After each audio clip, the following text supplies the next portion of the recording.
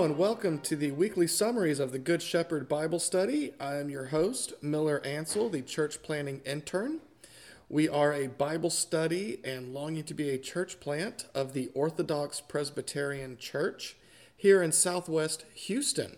So if you're in Southwest Houston, we meet in Stafford at 3211 South Main Street in a church building called Grace Center. We'd love to have you out. Also, please check out our website at gsbiblestudy.org, as well as like us on Facebook at Southwest Houston Reformed.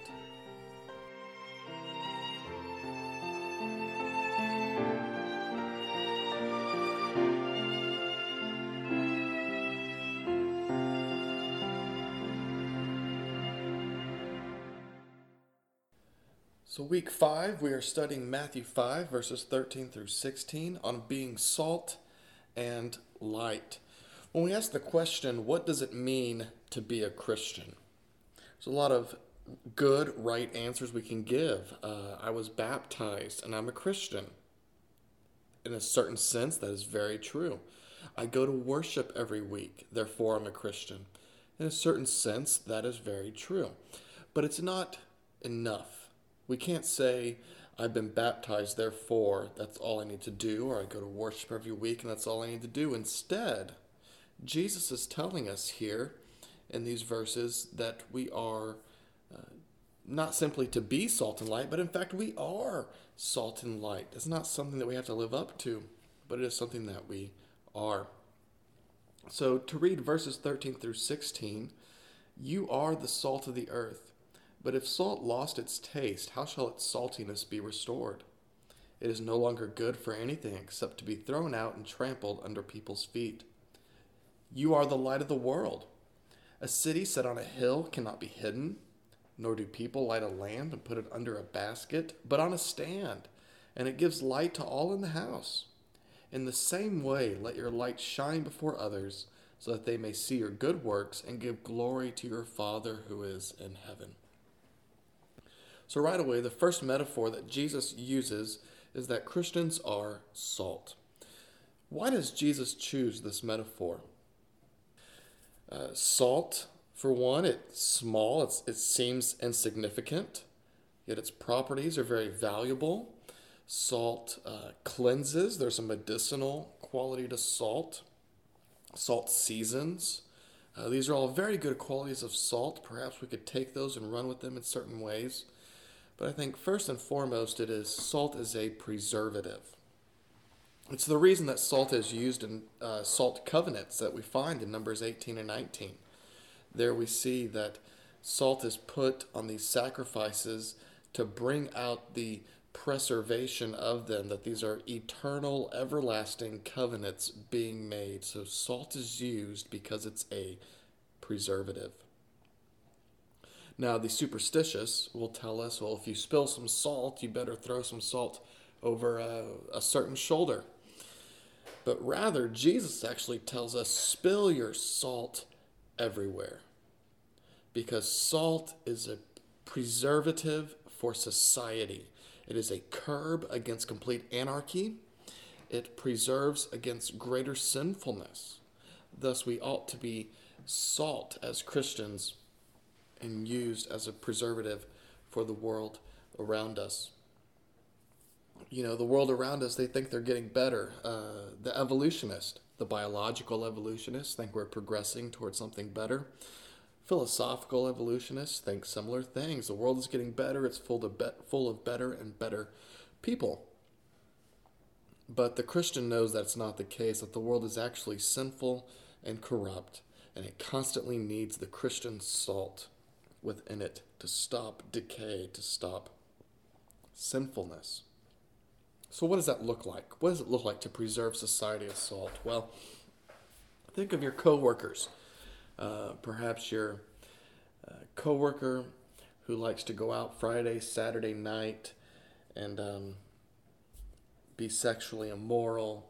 When he comes around you, he doesn't share the tales because he knows you do not approve of such illicit activity. Perhaps people aren't so apt to gossip around you.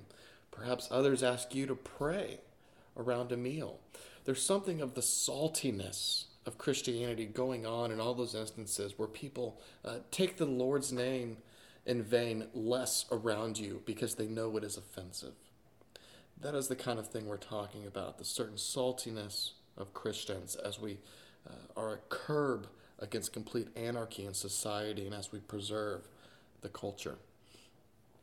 But Jesus tells us that if salt loses its saltiness, it's worthless, right? That is to say that a Christian losing his Christianness is worthless. That's when we stop acting like believers. We are good for nothing. All we are good for is to be thrown out.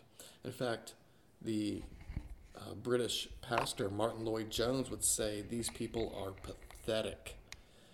That's a very harsh term. I don't know what the culture was like in England at the time when he was a pastor. For us in Texas, wow, you are calling some people out.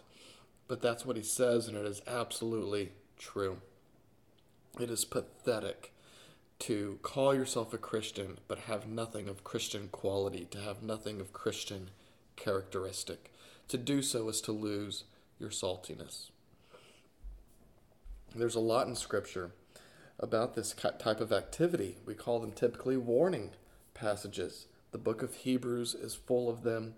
We find it in Jesus' parable, the wheat and the tares. And I think we find it implicitly here.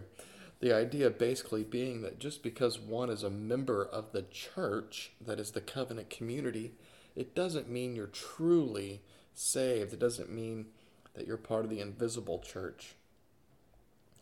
Rather, we all need to be on guard against losing our saltiness. We need to make sure that we are glorifying God in all that we do and keeping that saltiness about us. The next metaphor that Christ uses is light. Well, what does that mean? Salt is to preserve against decay. Light is actually to dispel the darkness. So that being light in the world is to be a Christian in lifestyle and in evangelism. That means we live like Christians and we talk like Christians, which looks very different from a dark world. We know that the world is in darkness due to their sin. In darkness, they cannot see where they are going. They wander around in a dark ethical labyrinth. They call good evil. They call evil good. If only there was some way that this dark world could be close to the light.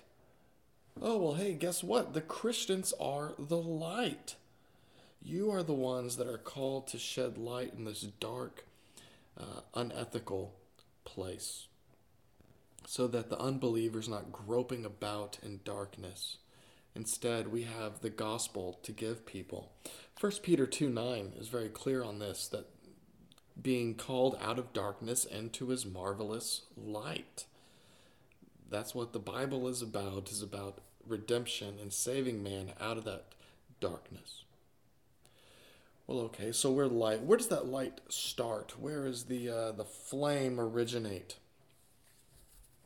And I think it's best to say that flame must originate in the household. If the flame is not burning in the house, it will not burn outside the house.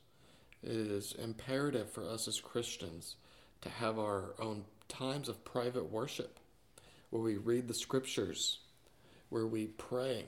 It is imperative that we have times of family worship to do the same thing. We must have households in which we love one another, in which we serve one another. And if we're not doing such in the house, it's not worth taking the light outside. In fact, to not do so in the house is really to cover up the light. We see that a city set on a hill is not to be hidden.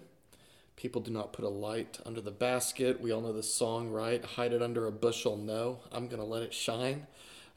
We need to remember the purpose of light. The purpose of light is not to be hidden. The purpose of light is to shine. And so the true Christian recognizes that. They don't run from being light.